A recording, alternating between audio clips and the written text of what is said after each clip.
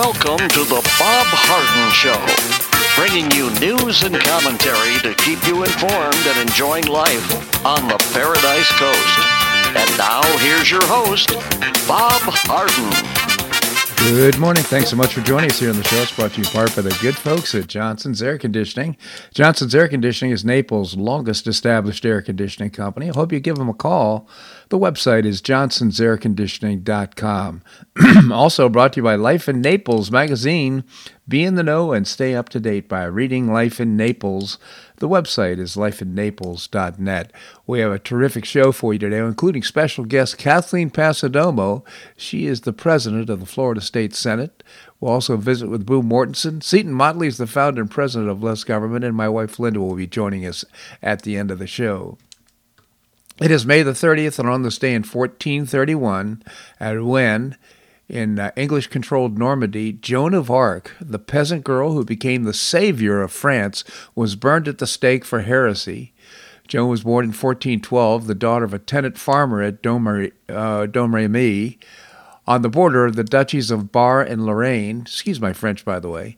In 1415, the 100 Years' War began between England and France, entered a crucial phase when the young King Henry V of England invaded France and won a series of decisive victories against the forces of King Charles VI.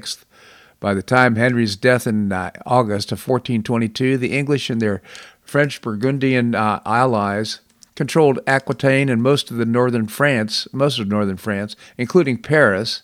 Charles VI, long incapacitated, died 1 month later, and his son Charles, regent from 1418, prepared to take the throne. However, Reims, the traditional city of the French coronation, was held by the Anglo-Burgundians, and the Dauphin, his heir apparent to the French throne, remained uncrowned. Meanwhile, King Henry VI of England, the infant son of Charles Henry V and Catherine of Valois, the daughter of King Charles VI, was proclaimed King of France by the English.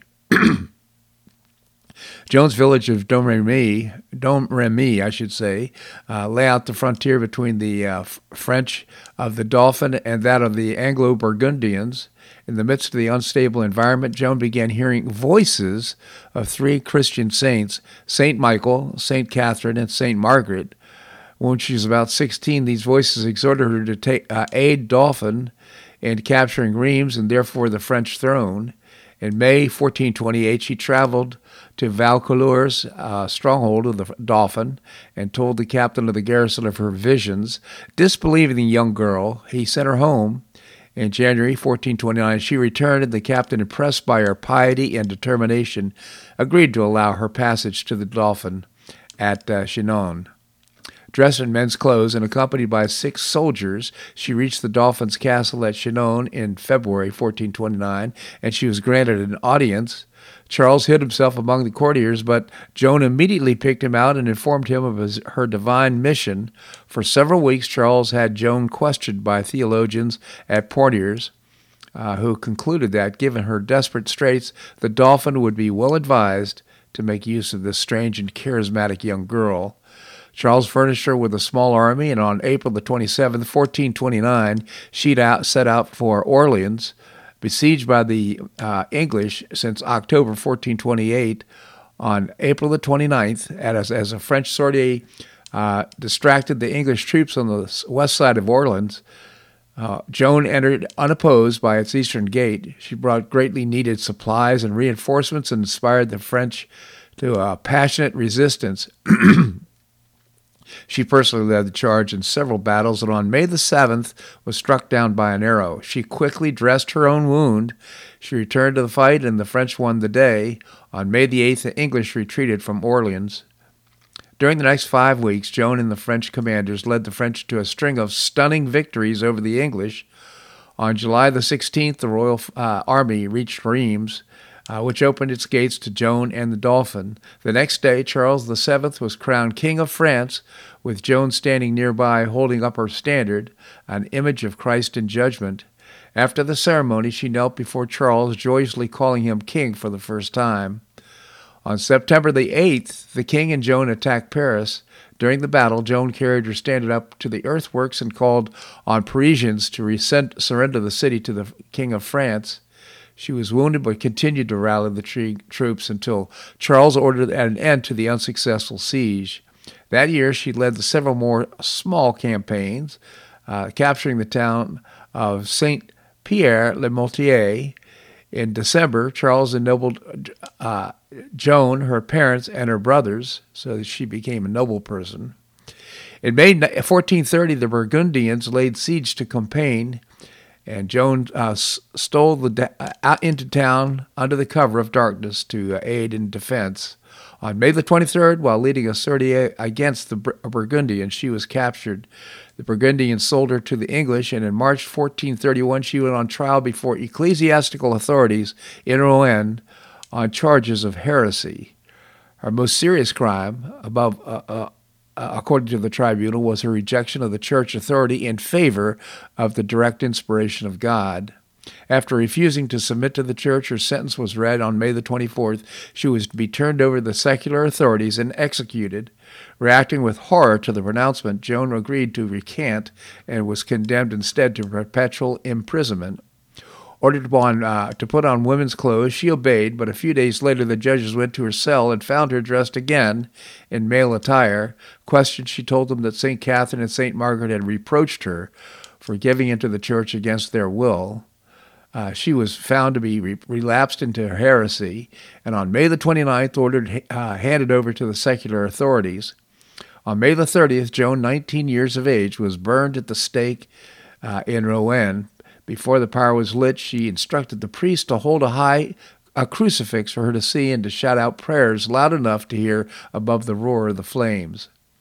As a source of military inspiration, Joan of Arc helped turn the 100 Years' War firmly in France's favor.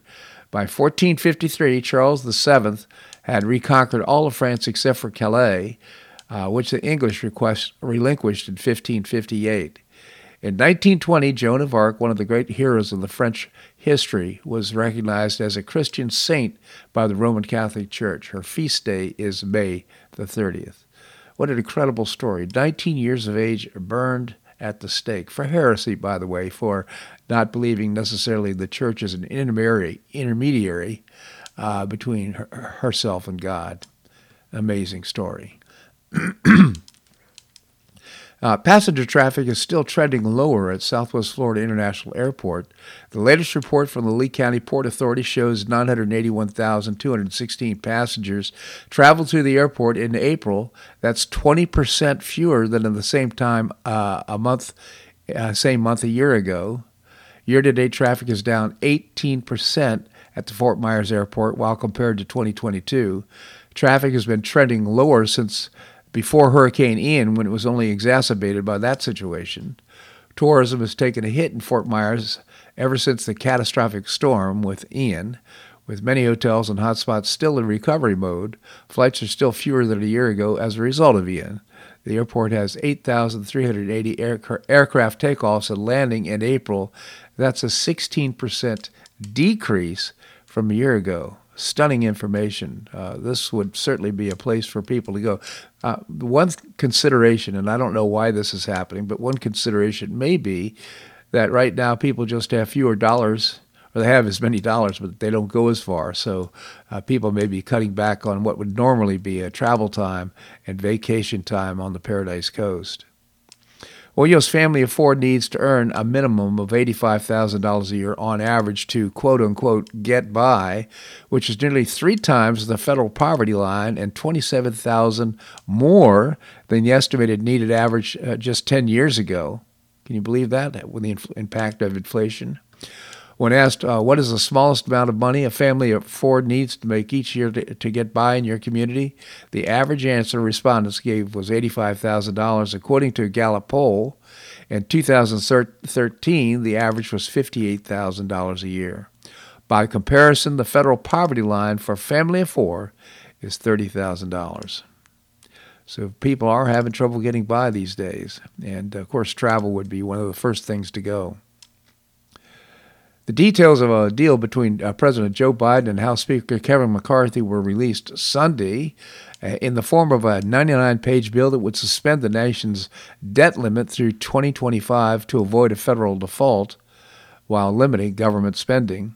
The Democrat president and Republican speaker are trying to win over lawmakers to make it in time to avert a default that would shake the global economy. But Congress will be scrutinizing and debating the legislation, which also includes provisions to fund medical care for veterans, change work requirements for some recipients of government aid, and streamline environmental reviews for energy projects. McCarthy said the House will vote on the legislation Wednesday, giving the Senate time to consider it before June 5th, the date when Treasury Secretary Janet Yellen said the United States could default on its debt obligations if lawmakers did not act in time. Not sure I believe that date, but nevertheless, that's what they're going to be working with right now. Would appreciate Janet Yellen being a little bit more transparent with the reasoning behind that date. So Representative Pamela Jayapal, she's a Democrat from Washington, denounced the provisional debt ceiling struck between House Speaker McCarthy and Biden, describing it as absolutely terrible policy. So the Progressive Caucus chair appeared on CNN to express her opposition to the tentative debt ceiling compromise. And here's her logic. First of all, let me say terrible policy, she said. Absolutely terrible policy. Does not reduce spending. Actually, by some estimates, creates a burden on administrative spending that is actually worse for, the overall cost of a program like that. Number two, it's about people who are hungry, people who are just need a little bit of temporary assistance. And we're one of the only countries in the world, if not the only country in the world, that is industrialized country that puts any requirements on people who just want food. So, very bad policy, she repeated. It's terrible policy. Does not save money, and by the way, does not work. Well, she didn't peel the onion too much there. We don't really understand what the objection is to the debt ceiling solution, but irrespective, that's her position. Now, Florida Governor Ron DeSantis on Monday slammed the bipartisan debt ceiling deal, saying the country will still careen towards bankruptcy. Prior to the deal, our country was careening towards bankruptcy, and after the deal, our country will still be careening towards bankruptcy. And to say you can do $4 trillion of increases in the next year and a half, I mean, that's a massive amount of spending, he said on a TV show. I think we've gotten ourselves on a trajectory here, really, since March of 2020 with some of the COVID spending and total reset of the budget, and they're sticking with that. And I think that's going to be totally inadequate to get us into a better spot, DeSantis said. So he's ringing in, probably from a political point of view, about the solution or the negotiated difference. And Chairman James Comer and the House Oversight Committee announced last Thursday that the Oversight Committee will launch contempt of Congress charges proceedings if Christopher Wray and the FBI refuse to turn over this incriminating Biden document by today. Last Friday, House Oversight Committee Chairman James Comer wrote the FBI demanding that they turn over a document alleging a $5 million bribery scheme involving the vice president, at the time Joe Biden. The document in question is not classified, and it would be interesting to see now if they actually proceed with contempt of Congress proceedings against Christopher Wray and the FBI. I think they should. This segment of the show brought to you by the good folks at Johnson's Air Conditioning, Naples' longest established air conditioning company. I hope you visit johnsonsairconditioning.com. Also brought to you by Life in Naples magazine. Be in the know and stay up to date by reading Life in Naples. The website is lifeinnaples.net. Coming up, we're going to visit with Kathleen Passidomo, our state senator, but also the president of the Florida State Senate. That and more right here on The Bob Harden Show on the Bob Harden Broadcasting Network.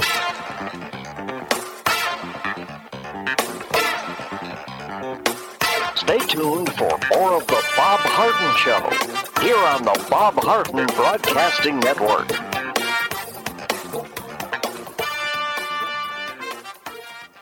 I'm Bob Harden, the host of The Bob Harden Show. One of my favorites for breakfast or lunch is Lulabee's Diner, providing great service, fabulous food, and a rockin' good time. Lulabee's Diner is a throwback to the 60s, complete with great music and a fabulous 60s decor. What I like best is a blend of great food, great value, and terrific service. Most of the friendly waitstaff has been part of Lulabee's for years. I enjoy the great choices for breakfast and lunch, and you'll find the menu has everything and anything to satisfy your taste. Lulabee's offers catering, party platters, lunch boxes, and more. Lulabee's Diner will quickly become one of your favorites for breakfast or lunch. No reservations are needed. Check out the website at lulabees.com and stop by Lulabee's Diner, open from 8 a.m. until 2 p.m. 7 days a week. Lulabee's Diner in the Green Tree Shopping Center at the corner of Immokalee and Airport Pulling Roads. Stop by Lulabee's Diner for fabulous food and for a forever cool rockin' good time.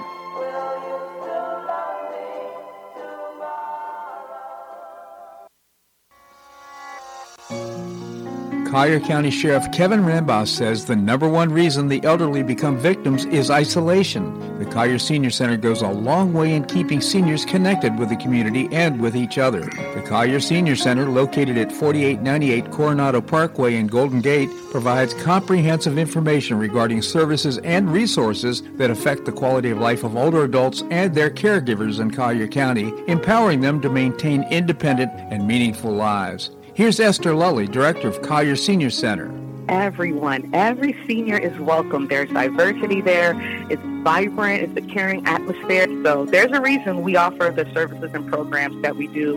We want to help enrich the lives of senior members and provide support to their caregivers.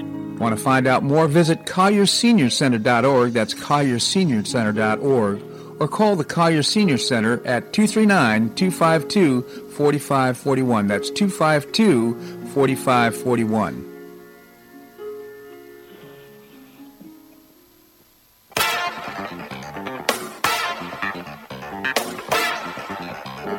Welcome back to the Bob Harden Show.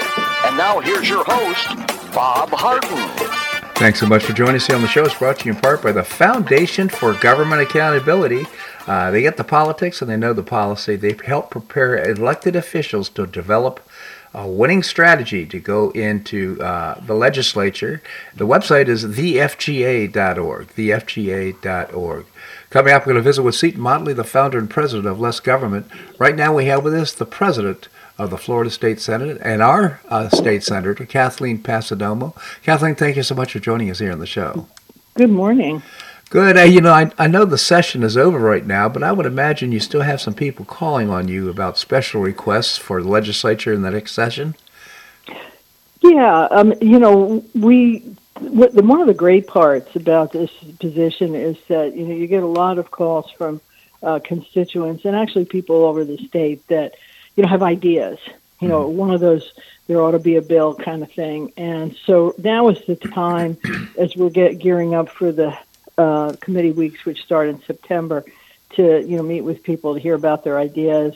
Unfortunately, I can't file any bills as president because it's just I don't have the capacity. So I can steer them to people who are interested. We get a lot of issues. I got an email last week about some elderly abuse, financial abuse that. We have members of the Senate that are very interested in that, and I'll, forward that on to my colleagues that could take on those big things. So it's really, the summer is quiet, but it's also an opportunity to start gearing up for, next session. Absolutely, and I would imagine there's some special local requests for things. I know that we approached you when I was the chairman of Gulf Shore Playhouse about getting some help from the state about what we were doing. We felt passionate about it. I'm sure many people approach you with things like that, but it's not necessarily a statewide issue. No, not always. One of the challenges, as you and I have discussed, is that when we're dealing with funding, but most of these are funding issues, for arts and culture and other type of issues. So we have to take a look at it. Is this something that the locals should be taking care of, or is there a reason that the state should get involved? So I look at, like Gulf Shore Playhouse, Botanical Gardens, and these are tourist attractions in many respects. So, as long as there's a nexus that it's going to be more than just, the next door neighbors, then I feel like I can support it. This year, interestingly, the governor's much more focused on water type issues, or also reaction and repair, et cetera, from the hurricanes. So I think that's where our budget mostly focused on: environment, water, infrastructure, those kind of things. Well, even if it makes it into the budget, the governor has the line item veto, so it doesn't necessarily mean it's going to be passed into the budget. That's true, and so I have had conversations with the governor and his staff about I had sponsored a couple $100 million in projects that I carefully vetted. Because I wanted to make sure they fit in with the governor's philosophy of, what is the state's purview? What should we be funding? And, I feel pretty good about that. There's obviously he's going to veto, I'm told, about $600 million which is really low compared to the last couple of years where it was billions. Yeah. And I think the reason is because members have gotten a lot more judicious in what they are requesting. Yeah. And the speaker and I were very careful with our budget chairs to say, don't fund something that should be vetoed. Think it through. Why put the governor in the position of having to veto something because it just doesn't fit in with our philosophy, just to make points with members. That makes sense. So are you seeing any kind of pattern or any kind of theme with the requests that you're having right now? You mean in terms of things? Well, there's still some people that are continuing to object to the 2020 election and think that our election laws are not robust enough, which I disagree completely. They may not be around the country, but Florida's laws are pretty well crafted and work. Right. And I'm always concerned about those individuals who want us to change our laws, because it's not our laws. It's federal or it's other states, and our what I tell them is, look, if you really care about what's going on in other states, go there and work with those states, because Florida's laws are pretty good. They really are. And I just think the outgoing the commissioner for, I forgot the elections. I forgot. Yeah, but she did a great job, and I think so. Yeah. So, is there anything that you wish you'd passed that you didn't? Well, so far, there's a few bills that you're gonna keep cropping up every year, and stay tuned kind of thing. What I'm going to start working on is healthcare issues. That's a big area that we haven't really tackled. And I don't mean, Medicaid expansion, because I totally disapprove of that. But what I'm talking about is setting up the structure of how are we going to deliver healthcare, particularly in light of the fact that, more than 1,000 people a day move to Florida because of, we call it the free state of Florida. Well, and that's why people are moving here. Most of them are, over 50, over 60, and are going to need health care sooner rather than later. We don't have enough practitioners. We don't have enough facilities to handle the people that are already here, particularly in the rural areas. So we have to take a look at it. How are we going to provide the framework for the delivery of health care to not just the new people, but more the people who live here. And so I'm going to take a deep dive into that this summer. I talked to the governor about it, talked to the speaker about it, and I think we're all on board. It's not a money thing. It's a structure thing. Yeah. Well, I've read about the shortage of doctors and nurses, and right. It's an important issue. So it sounds like I'm really happy that you're on top of that. Again, Kathleen Pasadoma, our Florida State Senate President, as well as our representative, our senator here in the Paradise Coast. I just genuinely appreciate your time here on the show. Thank you so much for joining us. Thank you. Have a great day. You as well. Thank you, Kathleen. All right, coming up, we're going to visit with Boo Mortensen. We'll find out what's new with Boo, that and more right here on The Bob Harden Show on the Bob Harden Broadcasting Network.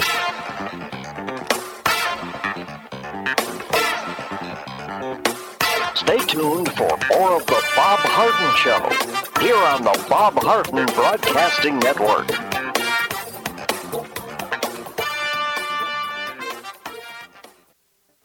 You have questions about your retirement? Ameriprise Private Wealth Advisor Jason Nardella with Nardella Financial Group, a private wealth advisory practice of Ameriprise Financial Services, LLC, can help. With the exclusive Confident Retirement Approach, you'll work together to develop a retirement roadmap to get you where you want to go. Call Nardella Financial Group today at 239-325-1041. That's 239-325-1041. Office is located at 9015 Stratusdale Court, Suite 103, Naples, Florida. The Confident Retirement Approach is not a guarantee of future financial results. Investment advisory products and services are made available through Ameriprise Financial Services, LLC, a registered investment advisor.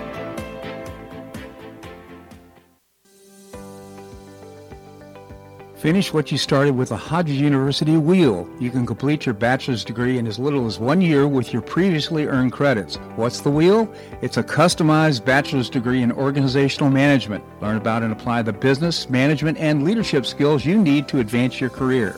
You can get unmatched educational experience with classes held once a week on campus in Fort Myers, in Port Charlotte, or Naples. You'll be immersed in classes taught by professors with real-world experience in the areas of business, management, and leadership. This degree can be applied to all areas of professional career. Learn more by calling 239-938-7700. That's 239-938-7700, or visit hodges.edu. Stay near and go far with Hodges University.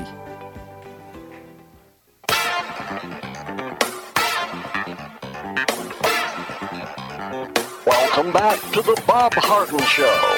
And now here's your host, Bob Harden. Thanks so much for joining us here on the show. We're providing you news and commentary rooted in a commitment to individual liberty, personal responsibility, limited government, and the rule of law. Coming up, we're going to be visiting with Seton Motley, the founder and president of Less Government. Right now, it's time to find out what's new with Boo Mortensen, former radio personality in Madison, Wisconsin. Boo, thank you so much for joining us here on the show. Well, it's my pleasure to join you, and it's wonderful. It's always wonderful to be back in Florida. Yeah, we missed you last week. Yeah. I was drinking wine and eating massive amounts of fabulous food in France. Wow. Can you tell us a little bit about your trip? Well, we started out in Bordeaux, and which is really a massive one of the many wine regions of France. And I got to tell you, Bob, they drink wine like we drink Kool-Aid. It's, at 10 o'clock in the morning, we're drinking wine.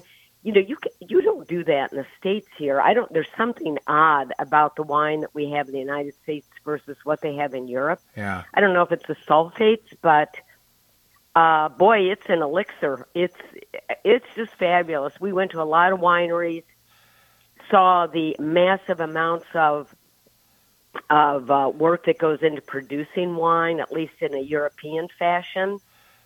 And it really developed a greater appreciation for good wines. And why not? Wow. So I have so many thoughts right now. We went to a vineyard and stayed in a home that had been in the same family since the year 900 A.D. Stayed at a vineyard and had a wine tasting. It was so interesting in that. But one of the things I learned is that they don't allow watering of any sort. In other words, the wine is going to be a product of the weather and of the ground and the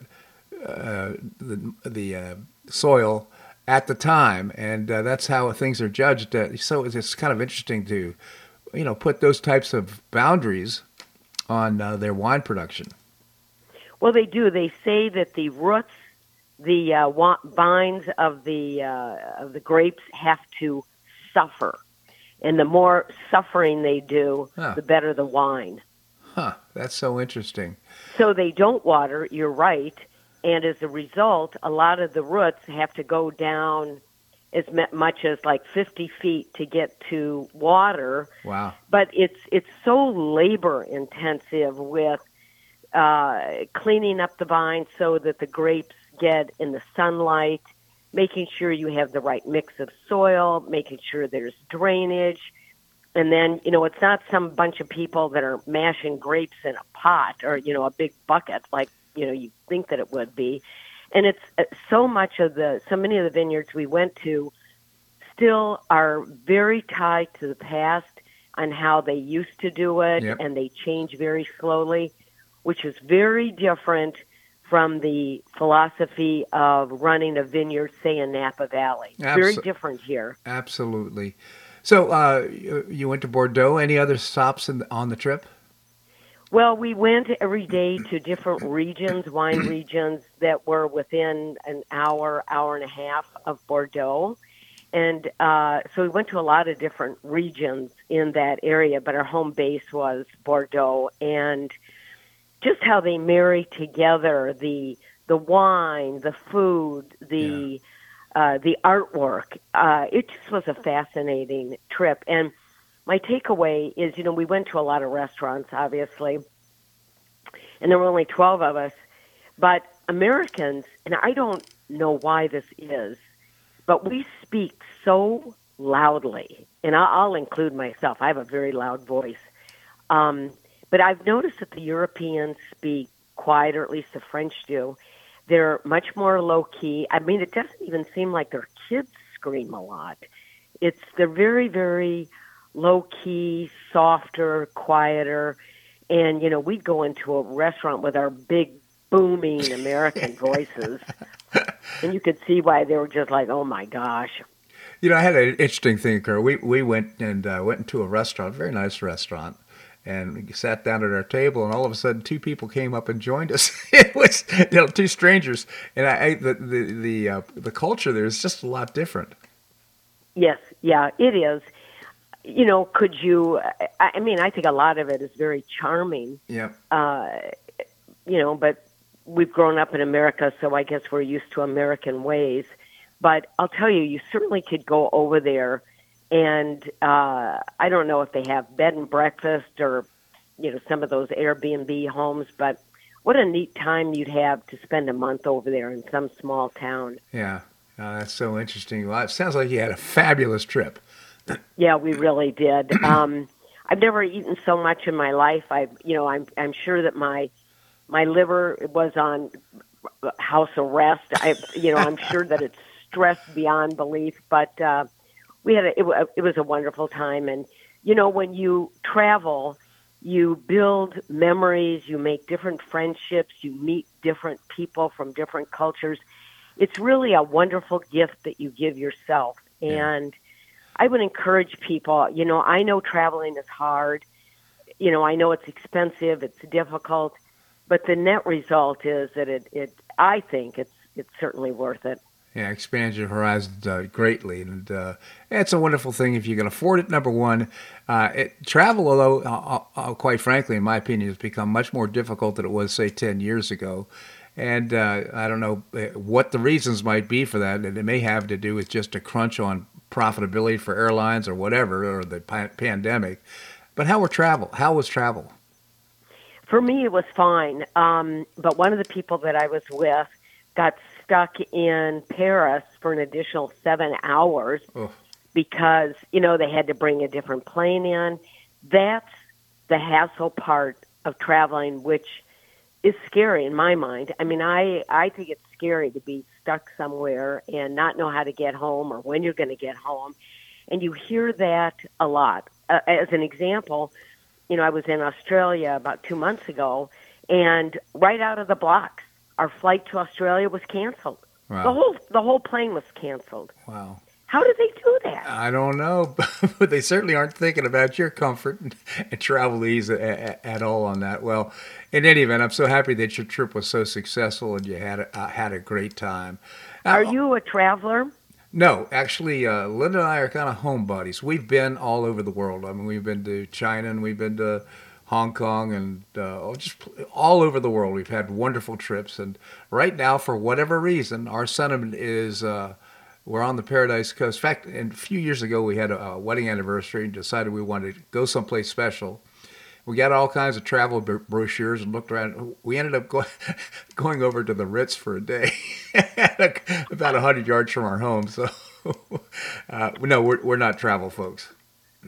Well, I know, and you get into that. I really think that a lot of people our age get into the habit of not wanting to travel, not wanting to take it on. Right. I mean, I certainly get that. Yep. But the problem is once you get that mindset, it's hard to get out of it. Oh, you're right about that. It's getting to the point now where I don't even want to go on 41. And Bonita Beach Road is a long distance trip, so it's so interesting. Well, Boo, before I let you go, I know that you'd brought up the topic off air about young people dying, and there's been a lot of that. I guess over 100,000 young people have died because of fentanyl poisoning. Any thoughts on that? Well, you know, we have made so many strides in keeping people and keeping young kids alive over the last few years with seat belts and car seats and bicycle helmets and smoke detectors and getting kids to learn how to swim, but all of those gains that we had made in driving mortality down have all now been erased by four things: murder, drug overdoses, car accidents, and suicides, and they are absolutely driving the death rates of young Americans up to an alarming rate. And I know we've talked about this before, but there's so many articles about what's happening to our youth. As an example, last year, 100,000 people died from overdoses last year. Yeah, that's horrific. It is. And, it raises a big problem about open borders and just a number of things. But, Boo, I really appreciate your bringing this issue to our attention. Unfortunately, we don't have the time to examine it right now on the show, but I really appreciate your coming on the show. I know you got to be a little bit tired because of jet lag, so thank you so much for joining us. My pleasure. Thank you, Boo. All right, coming up, we're going to be visiting with Seton Motley, the founder and president of Less Government. That and more right here on The Bob Harden Show on the Bob Harden Broadcasting Network.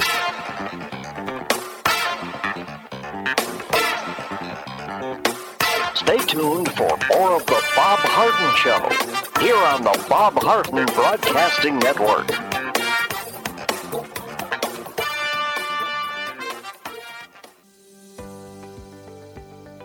Finish what you started with a Hodges University Wheel. You can complete your bachelor's degree in as little as 1 year with your previously earned credits. What's the Wheel?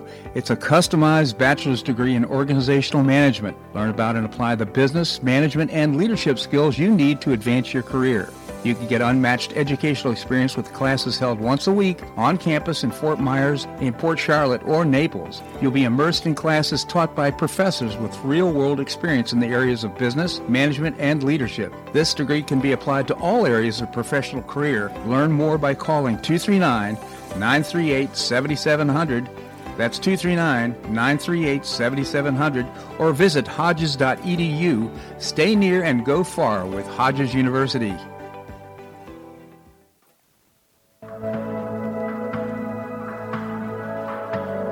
Do you suffer from joint pain in your shoulders, hips, or knees? I was suffering from debilitating pain in my knees. On a referral, I saw Dr. George Markovich with the Institute for Orthopedic Surgery and Sports Medicine. He successfully treated my symptoms and pain for several months. Finally, having exhausted all alternatives for pain management, Dr. Markovich and I agreed that surgery was my best alternative. Dr. Markovich replaced both of my knees in 2006, and I now have full range of motion in both knees, and I have no pain. I now play golf and exercise free of debilitating pain in my knees. Don't suffer needlessly with joint pain. Call orthopedic surgeon Dr. George Markovich with the Institute for Orthopedic Surgery and Sports Medicine at 482-5399. That's 482-5399. He did a great job for me, and he'll help you too.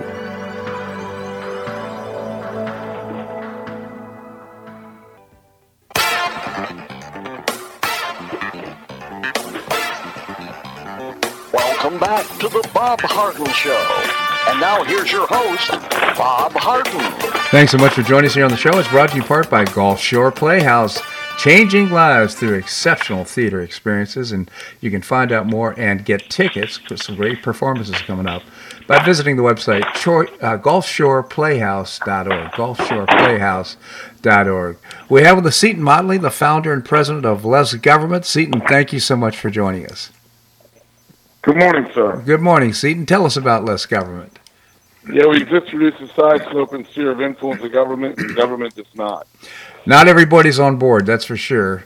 So you wrote a piece which I found pretty darn interesting. Government price fixing is just as stupid in Europe. Maybe you could tell us about it. Well, last week I wrote about the EU is messing with standard essential patents. Yeah. And I didn't get into the specifics of how they're screwing with standard essential patents. As a quick reminder, standard essential patents are, as anti-globalism as I am, it is a globalist economy in a lot of ways, and some things all need to work together globally, or it's not going to work. And the cell phone market is obviously one of them. You've got to have the same standards for U.S. and Botswana and Uganda and France, and so you got to have universal standards, and then you got to have devices and patents for the devices that meet these standards and fit the system. So standard essential patents are just as important as any other patent. They're just meeting the standard. Now, the way it used to work was, or the way it does work, is the players all get together and negotiate a price for the standard essential patent. Because unlike with regular patents, everybody uses the standard essential patent. Mm-hmm. Because you all got to meet the same standards, so you can use the same patented technology. And everybody got together and negotiated the acronym. Everybody loves acronyms in government. It's FRAND, fair and reasonable negotiated price.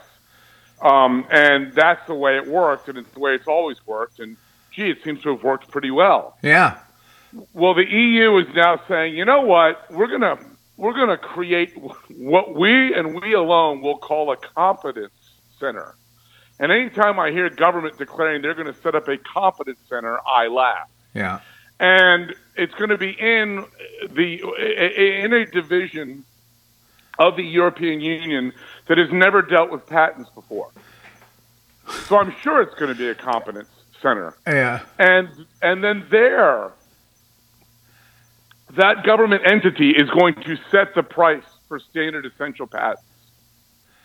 My gosh. And as we know, government price setting is idiotic. Right. They don't know what they're doing. They don't understand the market. It takes them they said they give themselves 9 months to set the price. Well, what's the marketplace supposed to do for 9 months? Yeah. Give birth to a child? Yeah. I mean, while they sit around and wait for the government to figure themselves out? No, the market moves very quickly. There are 9 million moving factors in the economy that lead into the discussion of those prices. Obviously, the way it's done now, which is all the market players who are intimately knowledgeable about the 9 million market forces that are moving around, bring that knowledge to the table, and as a part, and then they start negotiating price.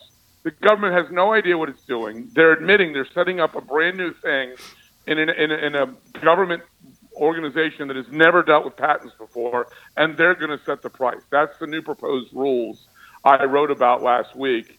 Without getting into the details of the stupidity of the rules, this is probably the chief stupid thing in the new proposed rules.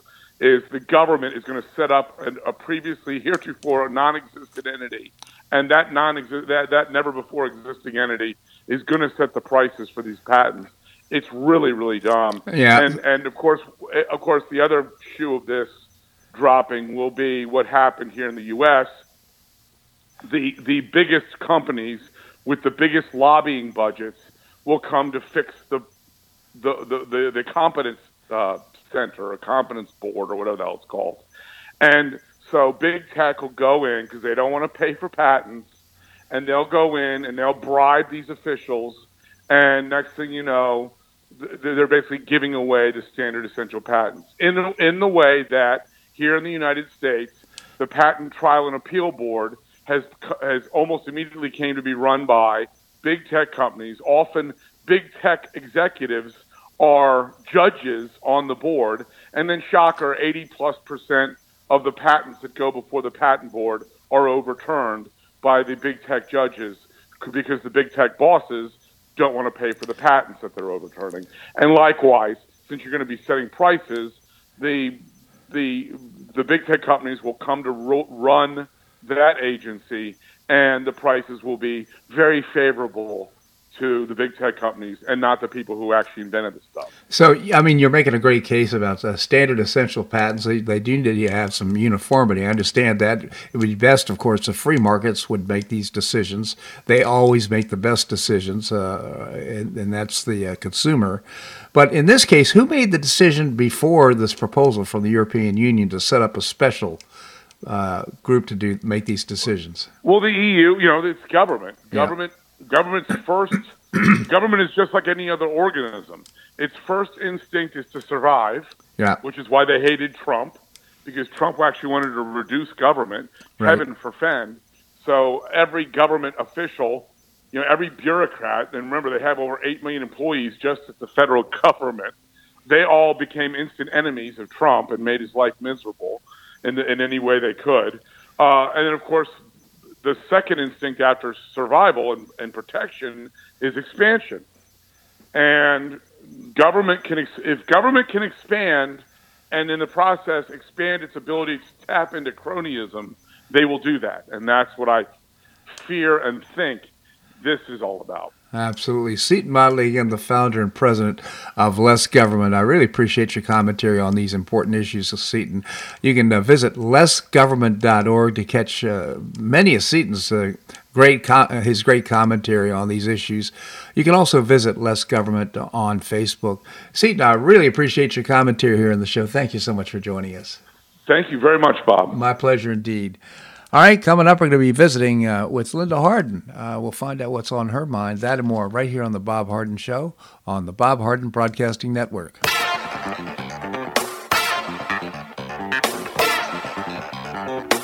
Stay tuned for more of The Bob Harden Show here on the Bob Harden Broadcasting Network.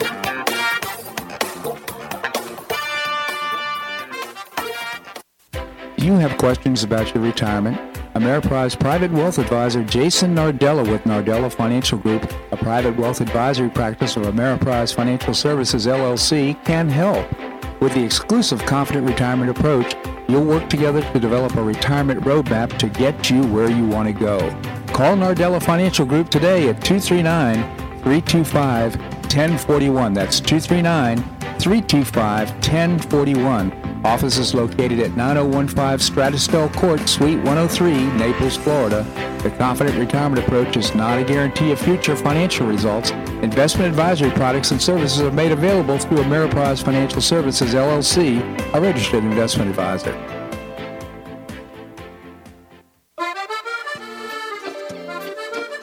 Blue Provence Restaurant is a favorite dining destination for many Neapolitans, including Linda and myself. Blue Provence, located in a historic building in the heart of Old Naples at Creighton Cove, offers a mix of French bistro cooking with bold, fresh Floridian flavors. Experience award-winning cuisine at Blue Provence and enjoy one of Florida's most extensive, eclectic, and fun wine cellars. Dining your choice of the popular Eat-In Bar, the intimate Courtyard Garden, or the beautiful Provencal Caribbean Dining Room. Enjoy a wonderful and memorable evening in a casual and relaxed atmosphere that includes a taste of Provencal hospitality. Blue Provence is open 7 days a week all year round. Visit BlueProvenceNaples.com for reservations, everyday specials, and coming events. That's BlueProvenceNaples.com or call 261-8239. That's 261-8239. Blue Provence French Restaurant in the heart of Old Naples.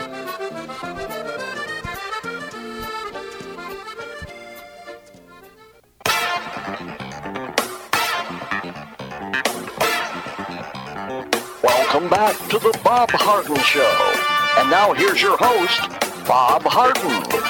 Thanks so much for joining us here on the show. Just want to remind you that Lulu Bee's Diner is serving great breakfast and lunch at the Green Tree Shopping Center. Well, now they're serving dinner Wednesday through Saturday evening, 4 to 8 p.m. It's casual. It's fun. Food is fantastic, and I hope you'll drop by Lulu Bee's Diner 4 to 8 p.m. Wednesday through Saturday. Enjoy a great menu with seafood and all kinds of comfort food. It's just a great opportunity for you to enjoy something where you don't need a reservation. You don't need to dress up. It's just a really fun place to have breakfast, lunch, and then again dinner.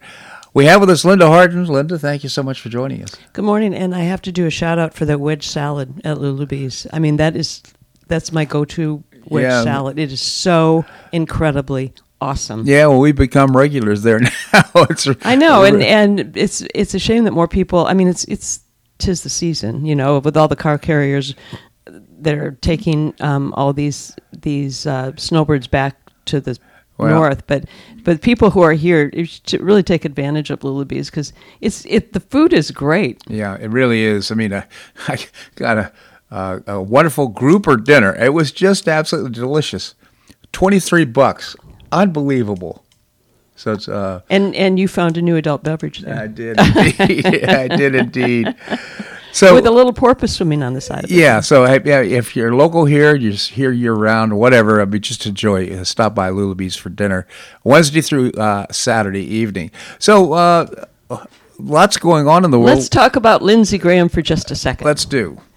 Lindsey Graham is really putting himself out there. And like I told you off air, the title of my segment today should be Who's Getting Desperate or Desperation. Lindsey Graham is going over to Ukraine. Who's authorizing this, and can they just do that? Maybe they can just show up there. But he's having little cute meetings with Zelensky, and he's saying it's well worth the United States money to have dead Russians. Yeah.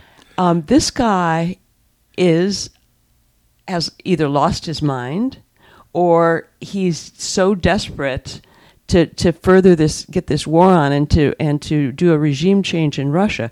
His whole MO just escapes me. It's so weird. But of course we know, and now Russia has issued a warrant for his arrest, which he now says is a badge of honor. Who does that? Well, here's the thing. Here's what I really object to. I mean, I get the fact that there is collateral damage. Citizens die as a result of war. War is hell. I get all that. But the only good Russian is a dead Russian. Is that what he's saying? I mean, I just can't believe. That's it. I can't believe that somebody in the United States Senate would be so crass and so stupid as to say something like that. Right, and nobody's calling him out on it. Yeah. Nobody's calling him out on it. Keep in mind that when John McCain was alive, he was all for this what's going on in Ukraine. And don't anyone forget that Ukraine is one of the most corrupt countries in the whole wide world. So that's before this thing broke out. Exactly. So we're trying like crazy to save Ukraine. We're putting all this money into it. Nobody can account for it. Now we've got Patriot missiles that are mistakenly crashing in the Kremlin on cars. I mean, and Lindsey Graham is out there just throwing firebombs. I'll be the first to admit that I'm a skeptic of government and always question the motivation for what's being done. I mean, just follow the money is kind of my thought about that. So trusting the government, that's a stretch for me. I mean, I think they should be trusted sometimes if they earn it. But that hasn't happened. But to me, I mean, I just wonder about how much of this money is that we're sending over there, which is billions of dollars. How much money of it is actually being used for its purpose, as opposed to perhaps being laundered and used by Zelensky and others? There's nothing perhaps about it. Yeah. I mean, what's going on is all these oligarchs and whoever else from the United States is getting their pockets lined with all this money. It's just, and they don't want us to find out. I mean, they don't want us to find, but getting back to Lindsey Graham, why on earth would he do this? Yeah. Well, to your point, one premise would be, and one is that he's desperate for some reason. He's desperate, and let's just do a hard right on desperation. For anybody who has followed the election since 2020, Arizona was the first one called for Biden by Fox News. Right. And the 2022 election, Kari Lake should be governor right now, but because of the massive cheating that's going on. Well, so Katie Hobbs ushered her. She's certified her own election, which you're not supposed to do. But everything that's going on is Arizona is crazy right now. But now Katie Hobbs, all of her staff is quitting. Yeah. And now this new video has come out of these people actually tampering with the voting machines. Yep. I mean, it's blatant tampering. So if Katie Hobbs' staff is all quitting, including her chief communications, her chief of staff, they're all quitting.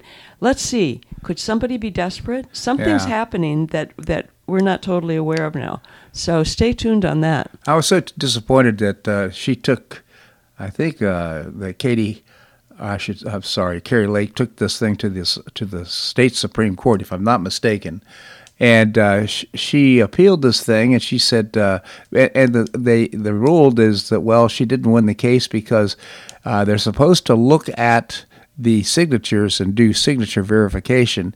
And in fact, they looked at the signatures. Now, obviously, they couldn't. It's called nitpicking. Yeah, they couldn't verify the signatures because they were doing them about one every 3 seconds. So the point being is that they've approved the process, but the result is obviously the signatures were not verified because they can't do it that fast. So the attorney should have had somebody witness that you can't do a signature verification. It has to be a certain time limit over which they verify the signature. So I know you're following this. So what are next? I think she's going to take this to the Supreme Court. Here's what I don't know, is that yes, that she is. But now this new film has just come out, and then people on social media who follow this closely, Kari Lake and Brian Cates that I follow, and all these people are just doing high fives that this video's come out. I don't know what they're going to do next. That's what but combined with Katie Hobbs' staff quitting, something's up. Yeah. Well, we need a breakthrough moment now because none of the courts have been willing to put on their big boy pants and to make a decision to support free and fair elections and elections with integrity. They seem to be focused on process as opposed to what's really true with regard to the election results. So hopefully Kari Lake will be the person who pushes this through to get this thing really adjudicated properly. And if she loses, she loses. That's fine. But right now, who can trust the results of to 179,000 ballots where signatures haven't been verified? And yet the court says, they looked at them, so they must have been verified. But you're right. We need a breakthrough moment, and there's something hovering over what's going on there. In addition, Georgia, they just found 146,000 ballots that nobody counted. From 2020? Yeah. Now, how long has this been? This has been a long time. Well, keep in mind, for people who have not been paying attention, wake up, because the mainstream media, everybody, big tech, everybody has been trying to hide this, but there have been patriots out there battling to get this information out. Yeah. Well, we have seen some improvement in election integrity in some states. It's nice to see it moving forward. Other states, not so much, but appreciate Kari Lake's efforts. I always appreciate your commentary here on the show. Oh, you're cutting me off? Well, I was just going to say the one other desperation thing is what happened to Ken Paxton in Texas. Oh, that's weird. And they're trying to get him out so they can install Jeb Bush's son as the Attorney General there. Yeah. Something funny's going on there too. Thanks for letting me say that. Absolutely. Linda, again, thank you so much for joining us. Welcome. Well, that's a wrap here today's show. I hope you enjoyed it. Tomorrow, we're going to visit with Bob Levy, the Chairman Emeritus of the Cato Institute. We'll also visit with Andrew Joppa, professor and author of Josephus of Always appreciate your comments on the show. You can send me an email at bobharden at hotmail.com, bobharden@hotmail.com. And by the way, if you enjoy the show, I hope you'll pass the word on to your friends. That's one of the ways that we reward our advertisers, and we can't do the show without them. I hope you make it a great day on the Paradise Coast or wherever you are. Namaste.